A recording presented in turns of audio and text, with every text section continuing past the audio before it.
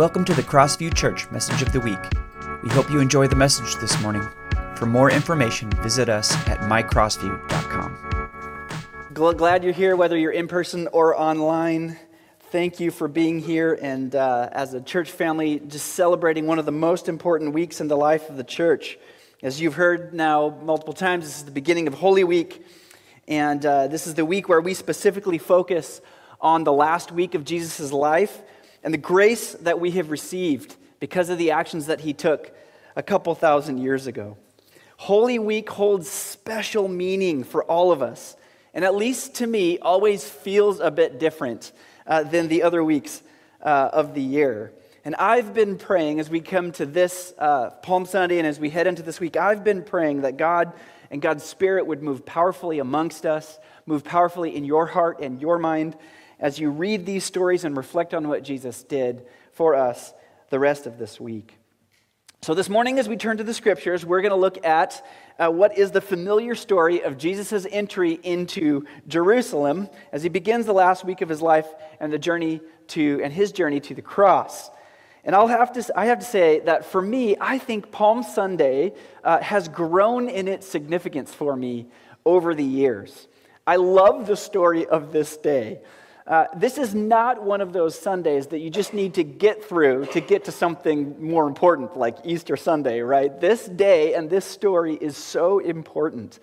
And it's good that we pause and spend some time looking specifically at the story. There are so many elements to the story of Jesus' entry into Jerusalem, so many deeply meaningful things that happened as he paved the way to the cross and to our redemption. So I pray that we can open our mind and heart to Jesus this morning as we enter this story. Today, we're going to look at something very important about who Jesus is in the context, in the midst of this story. So we're going to look at, this year, we're going to look at John's telling of Jesus' entry into Jerusalem. And I love the telling of this story in the book of John. It's a little bit different than we get in Matthew, Mark, and Luke, and it's really great. So we're going to read it together in some sections. So we're going to start, we get this story in John chapter 12. So John chapter 12, starting in verse 12, reads like this. The next day, the news that Jesus was on the way to Jerusalem swept through the city. A large crowd of Passover visitors took palm branches and went down to the road to meet him. And they shouted, "Praise God! Blessings on the one who comes in the name of the Lord. Hail to the King of Israel." Jesus found a young donkey and rode on it, fulfilling the prophecy that said, "Don't be afraid, people of Jerusalem. Look, your king is coming, riding on a donkey's colt." His disciples didn't understand at the time that this was a fulfillment of prophecy.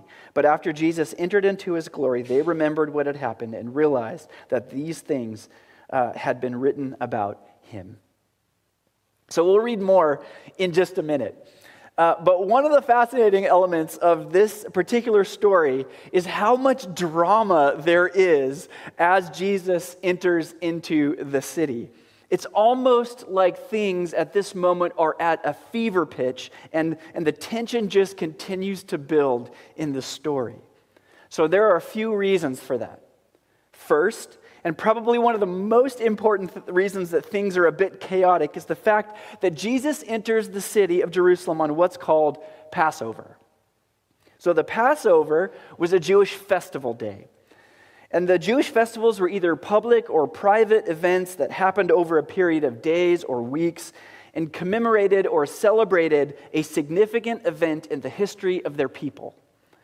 And the Passover was the annual event in which they celebrated God's deliverance of the Hebrew people from slavery and an oppressive government, Egypt.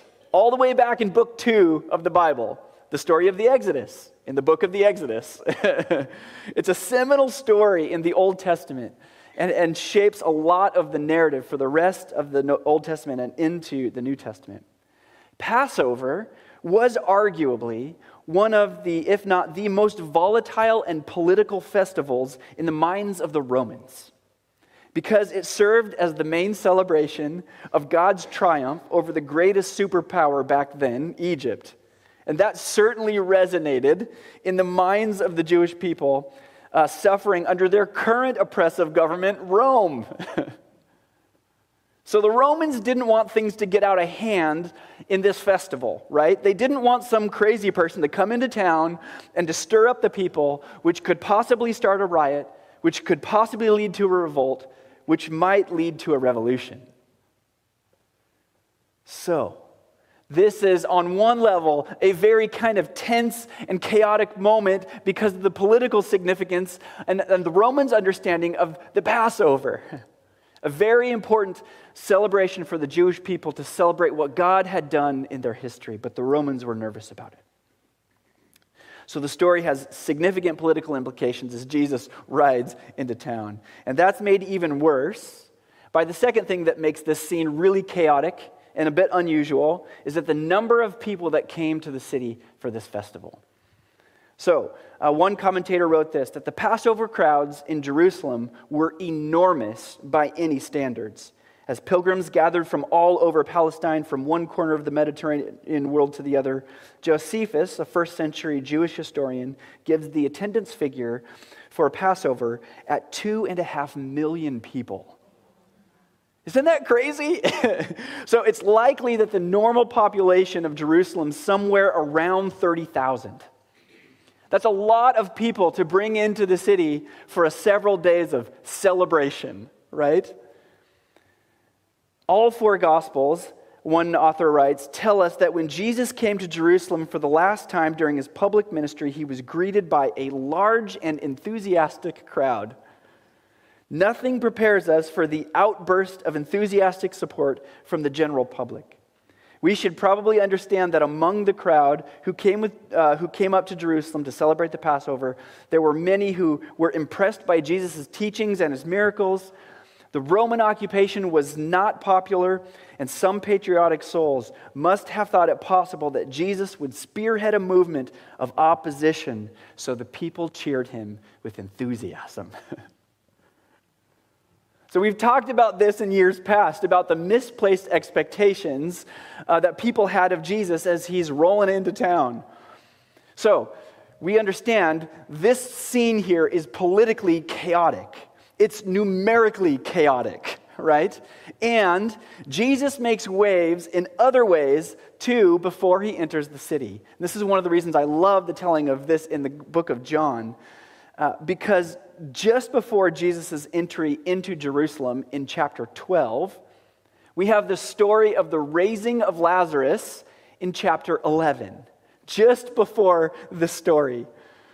So the raising of Lazarus is an unbelievable story. Maybe you know it, maybe you've read it before or heard about it at least. Lazarus and his family live in a town called Bethany, which is not too far away from Jerusalem. And Lazarus is a man who's somewhat known in the area.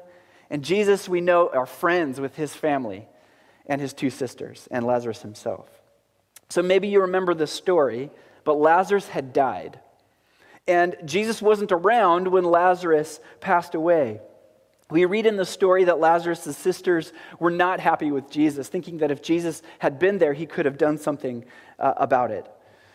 So after some back and forth with the sisters, we read near the end of this story in John chapter 11, verse 40. It reads like this. Jesus responded, telling to the sisters and the people there, "Didn't I tell you that you would see God's glory if you believe?" So they rolled the stone aside. Then Jesus looked up to heaven and said, "Father, thank you for hearing me. You always hear me. But I said it out loud for the sake of all these people standing here, so that they will believe that you sent me." Then Jesus shouted, "Lazarus, come out." And the dead man came out, his hands and feet bound in grave cloths, his face wrapped in a headcloth, and Jesus told them, "Unwrap him and let him go." This is the story that happens right before Jesus' entry into Jerusalem. So this is one of the most significant miracles of Jesus in the book of John, and it definitely caused a stir. In fact, the fact that he brought Lazarus back to life after he had died explains why so many of the people in Jerusalem were ready to welcome Jesus into the city. One author wrote, I loved this, he wrote, "Miracles in the backwoods of Galilee would not impress the general public, but the raising of a dead man in their own backyard in Bethany was quite another matter." Now, I'm just going to keep reading a little bit because it's so good and it really sets up the context of what's happening here as Jesus enters Jerusalem. So we're going to continue in John chapter 11, starting in verse 45. Many of the people who were with Mary believed in Jesus when they saw this happen. But some went to the Pharisees and told them what Jesus had done. Then the leading priests and the Pharisees called the high council together. "What are we going to do?" they asked each other. "This man certainly performs many miraculous signs. If we allow him to go on like this, soon everyone will believe in him. Then the Roman army will come and destroy both the temple, our temple, and our nation." It's getting real bad for Jesus here, all right? And it continues in verse 55.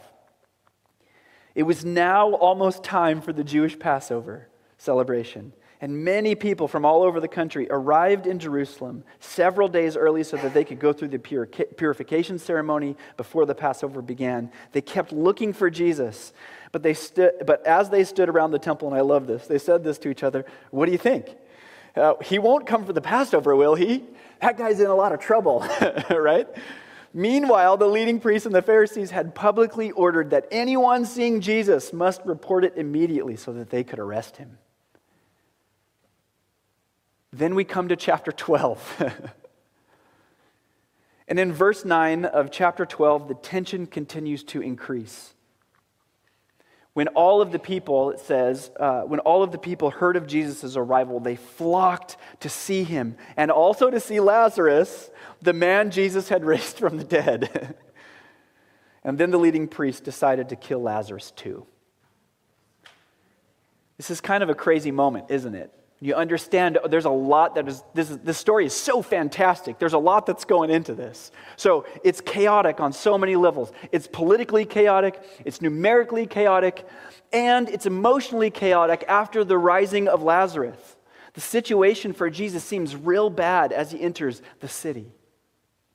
So, okay, Pastor Kyle, why have we spent so much time this morning setting up the story like this, going through this? Well, I think number one, first, because understanding the elements of the story, this is a fantastic story and would make an incredible movie, right? But also, I think Scripture is making a point in the building of all of these chaotic pieces, making a point about who Jesus is in this story and what he did. The question is, do we have eyes to see it? Because it means something for us today. The fact is that if we had to define our lives these days, we might very well use words like chaotic, busy, overwhelmed, uncertain, fearful. And if that doesn't describe your life now, well, I know that there's been seasons in your life like that for you. In the past, maybe. There certainly have been for me. And if those words might define our individual context or stories, but it certainly could define our culture and our world these days. Amen? And then there's our spiritual state of things. We've said this often that left on our own, we don't tend toward holiness, right? We need some help in that area. Humanity is a broken people spiritually and in need of a way back to God, in need of redemption, in need of forgiveness, in need of a relationship with the Creator. You see, what happens in this story as Jesus enters Jerusalem into a very chaotic narrative, chaotic and dangerous on so many levels. In this story, Jesus is the person who can bring something other than more chaos. And that's exactly what he does. Jesus brings with him, as he enters Jerusalem, a call to clarity and peace. Clarity as he sets his mind on the cross. He's focused on the one thing as he enters Jerusalem. His sacrifice on the cross. His forgiveness of our sins. His renewal and redemption of you and me and of all things. He's focused. And he brings peace as he calls us out of darkness into his glorious light, out of the chaos of the story into the peace of the kingdom of God. Jesus is, in this moment, the King of peace. He doesn't enter the story or enter the city as a warring revolutionary calling for everyone to pick up a sword. He certainly is revolutionary, but he's calling everyone to a renewed relationship with God. Jesus enters as the King of Peace. And there's signs of that all over what he does, and even in what he says. One author wrote this, that faced with nationalistic politicizing of what it means to be the Messiah, Jesus takes corrective action. In Galilee, he withdrew to the hills to pray. And here in this moment, one of the things he does is get on a donkey. Jesus takes some action in this story as he enters the city that is connected with the Old Testament scriptures that makes clear he's claiming the office of their expected Savior, and he's doing it in a way that promotes peace, not more violence in this moment. The donkey, a humble symbol, but one that has significant connection with what's written in the Hebrew Scriptures. The gospel tells us that by this symbolic action, he was not the potential overthrower of the Romans that the crowds would dearly love to see. No, he entered as the King of Heaven and the Prince of Peace. Don't miss what Jesus is doing and what he wants you and I to experience through his actions. Deep, meaningful, lasting, eternal purpose and peace. The same commentator that I mentioned earlier says this. He writes, unlike other writers, John does not detail Jesus' careful planning for this symbolic action. Its meaning, however, is crystal clear. He is the King of Israel, but not like others who entered the city on a war horse. Rather, he is the king. He is the king of whom Zechariah prophesied. In Zechariah 9, starting in verse 9, we read this. Rejoice, O people of Zion. Shout in triumph, O people of Jerusalem. Look, your king is coming to you. He is righteous. He is victorious, and yet he is humble. Riding on a donkey, riding on a donkey's colt. I will remove the battle chariots from Israel and the war horses from Jerusalem. I will destroy the weapons used in battle, and your king will bring peace to the nations and to your heart.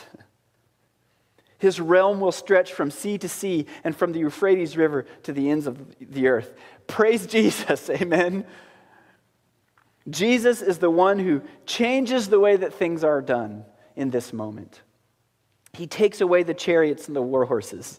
He's the one who will destroy normal weapons of war, and he can and will bring peace, eternal peace, to you and I if we see him and if we respond to him in faith. His rule will extend from sea to sea, from the river to the ends of the earth, over time and eternity. Jesus declares that his rule is different. It's a rule of peace and gentleness, and is for everyone. And yes, that means for you and me too, as we sit here in our seats, as you're joining us from home. For all those people in our workplaces, in our families, in our neighborhoods. I'm so thankful that the crowds, that the chaos doesn't deter Jesus from his ultimate goal. And the gospel makes it clear that Jesus' actions were taken that day to fulfill the purpose of God. And he said it when he said it to the people when he rose Lazarus from the dead. It's to put God on display and to call us to himself. Jesus sets his face toward what God has called him to do, to willingly deal with sin and death so that you and I can have an unhindered relationship with God that is marked by God's Spirit in us and a growing capacity for love for each other and for God. A deep sense of purpose and peace. That's what Jesus is doing in this moment as he gets on the donkey and rides through the chaos. And so the people came, and even if they didn't quite get it, they came out and they celebrated Jesus. We do that today, but with a better perspective as we look in the past here as to what's happening, because we know what's coming. John 12, starting in verse 12 again. The next day, the news that Jesus was on his way to Jerusalem swept through the city, and a large crowd of Passover visitors took palm branches and went down to the road to meet him. They shouted, "Praise God, blessings on the one who comes in the name of the Lord. Hail to the King of Israel." Jesus found a young donkey and rode on it, fulfilling the prophecy that said, "Don't be afraid, people of Jerusalem. Look, your king is coming, riding on a donkey's colt." So in the Gospel of John, the story begins not with Jesus sending for the donkey, but with crowds of people taking palm branches and going out to meet Jesus, shouting, "Hosanna." We did that as we began our service together with the children walking around. Some of the people that had traveled with Jesus from Bethany and the surrounding villages, others went out from the city to meet him. And their welcome was expressed in both action and words, historic action, the waving of palm branches. The waving of palm branches has pretty significant meaning in the history of the Jewish people, as God provided for them and gave them victory in lots of different levels or areas and stories. The word that they used incorporated Scripture. Hosanna literally means, "Give us salvation now." We desperately need it. That's what we're calling out when we sing this Hosanna word. It's a quotation from Psalm 118, and it was part of their daily prayer. And it was a song that was sung during most of their feast and festival days. The King of Israel, they would sing, and it was true, because that's what Jesus is, the King of Israel. But Jesus was and is more than that, because he's the high King of heaven and the King of our hearts, and his rule will never end. His invitation is to you and to me, even here, now, today, offering peace.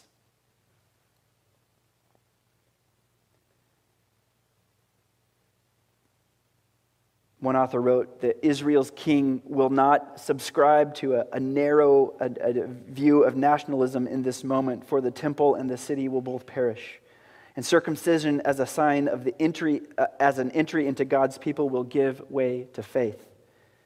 And embodied in all of those from every nation who express personal trust in this king, crowned upon a cross, the King of Peace. Worship team, would you come on back up? So Jesus, as the scripture tells us, is the King of Peace in this moment. So powerful. Who comes and he drives out fear. We talked about this last week too. Over and over again. The refrain that we hear throughout scripture, do not be afraid. He drives out fear. And his ways are ways of mercy and gentleness and forgiveness. And Jesus even said to his disciples a few chapters after this, look at what he said in John chapter 14. "Peace I leave with you. My peace I give to you. I do not give to you as the world gives. Don't let your hearts be troubled. And do not be afraid." Isn't that beautiful? So the question I would like to leave with us this morning as we go from Palm Sunday into the rest of our week, as we look forward to Good Friday, and then to Easter, our Easter celebration. How will you respond to the knowledge of who Jesus is? How will you respond to his invitation to purpose and to peace this morning? What might be warring within you? What situations or relationship difficulties do you face that you don't know what to do? And there's a building tension, maybe a chaos moment in your life. How would you invite Jesus, the King of Peace, into that space, into those moments, and trust him for what only he can do?